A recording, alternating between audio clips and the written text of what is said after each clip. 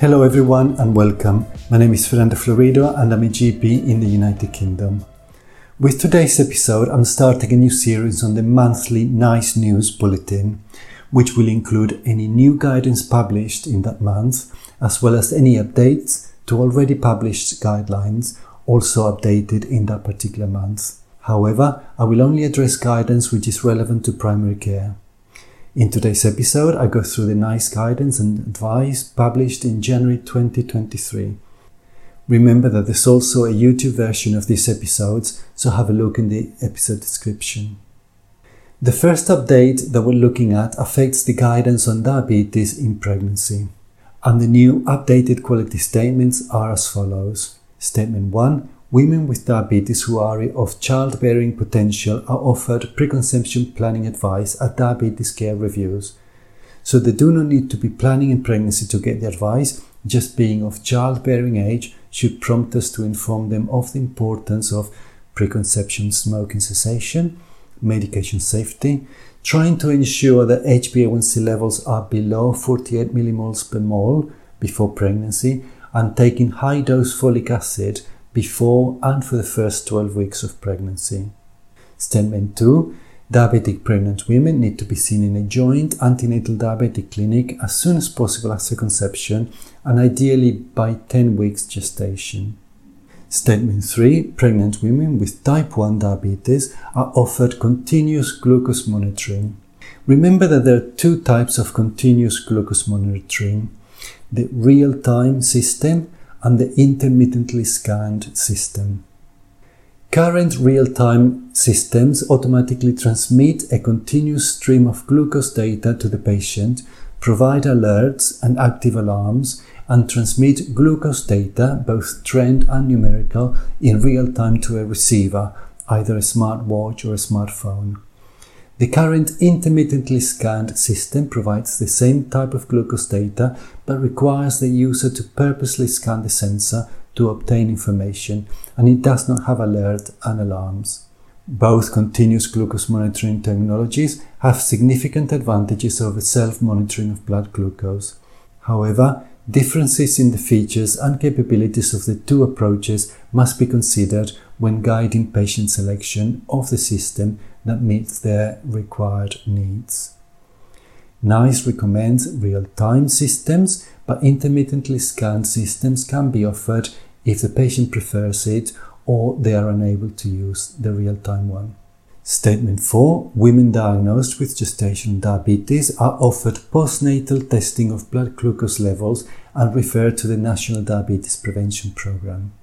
So women who were diagnosed with gestational diabetes and whose blood glucose levels returned to normal after the birth should be offered a fasting glucose test, ideally between 6 and 13 weeks after the birth, to exclude diabetes. If this has not been done earlier, a fasting plasma glucose test should be done after 13 weeks, or an HbA1c test if a fasting plasma glucose test is not possible, and also referral into the National Diabetes Prevention Programme. Statement 5. Women diagnosed with gestational diabetes who have negative postnatal testing for diabetes after the birth are offered annual HbA1c testing. The next update refers to the guidelines on chronic heart failure in adults.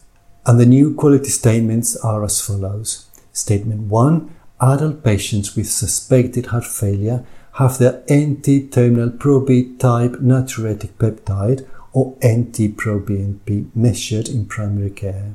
Statement 2.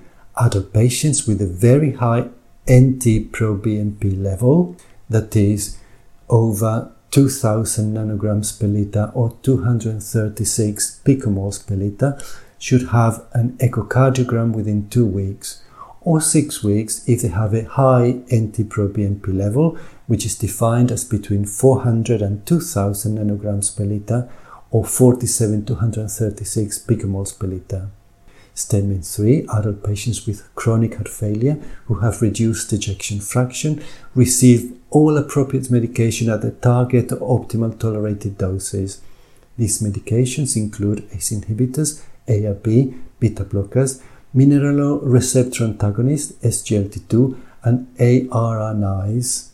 which are angiotensin receptor neprilysin inhibitors, and they need to be started and increased in accordance to individual health needs, including monitoring for side effects after each increase in dose. Statement 4. Adult patients with chronic heart failure have a review within 2 weeks of any change in the dose or type of their heart failure medication. Statement 5. Adult patients with chronic heart failure have a review of their condition at least every 6 months. Statement 6. Adult patients with chronic heart failure receive a personalized program of cardiac rehabilitation. The next topic is not an update but a completely brand new published guidance on transcutaneous electrical stimulation of the trigeminal nerve for ADHD. And although this is fairly specialized, I have included it here because I have found it very interesting and it will help us advise patients accordingly. We know that attention deficit hyperactivity disorder, or ADHD, is a disorder characterized by the core symptoms of hyperactivity, impulsivity, and inattention, which are judged excessive for the person's age or level of overall development. Symptoms are usually evident in childhood and many persist into adulthood.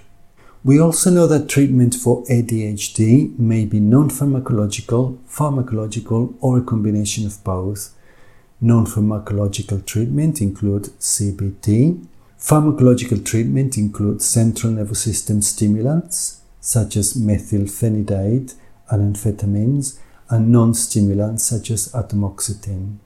The procedure that is being appraised by NICE here is transcutaneous electrical stimulation of the trigeminal nerve. In this procedure, an external trigeminal nerve stimulation device is worn on the clothes and attached by wires to a single-use adhesive patch, which is worn overnight. The patch contains 2 electrodes placed over the left and right V1 branches of the trigeminal nerve on the forehead. The stimulator bilaterally stimulates the trigeminal nerve for approximately 8 hours. In a typical treatment course, stimulation is given nightly for approximately 4 weeks. Treatment duration may vary, a clinical response may take longer, and continued therapy may be needed. The mechanism of action is not completely understood. The trigeminal nerve connects to regions of the brain that may be associated with selective maintenance of attention and arousal, and it is thought that its stimulation improves the symptoms of ADHD. NICE has concluded that the evidence on the safety and efficacy of this procedure is inadequate at the moment, and therefore they recommend that it should only be used in the context of research. And finally, the last update refers to the guidance on smoking tobacco. In January 2023, in the section on identifying and referring pregnant women for stop smoking support, the number of carbon monoxide tests recommended for women with low readings and no history of smoking has been reduced. So now we will provide routine carbon monoxide testing at the first antenatal appointment and at the 36-week appointment to assess every pregnant woman's exposure to tobacco smoke. We will also provide carbon monoxide testing at all other antenatal appointments if the pregnant woman smokes, or is quitting, or used to smoke, or tested with 4 parts per million or above at the first antenatal appointment. We have come to the end of this episode. I hope that you have found it useful. Thank you for listening, and goodbye.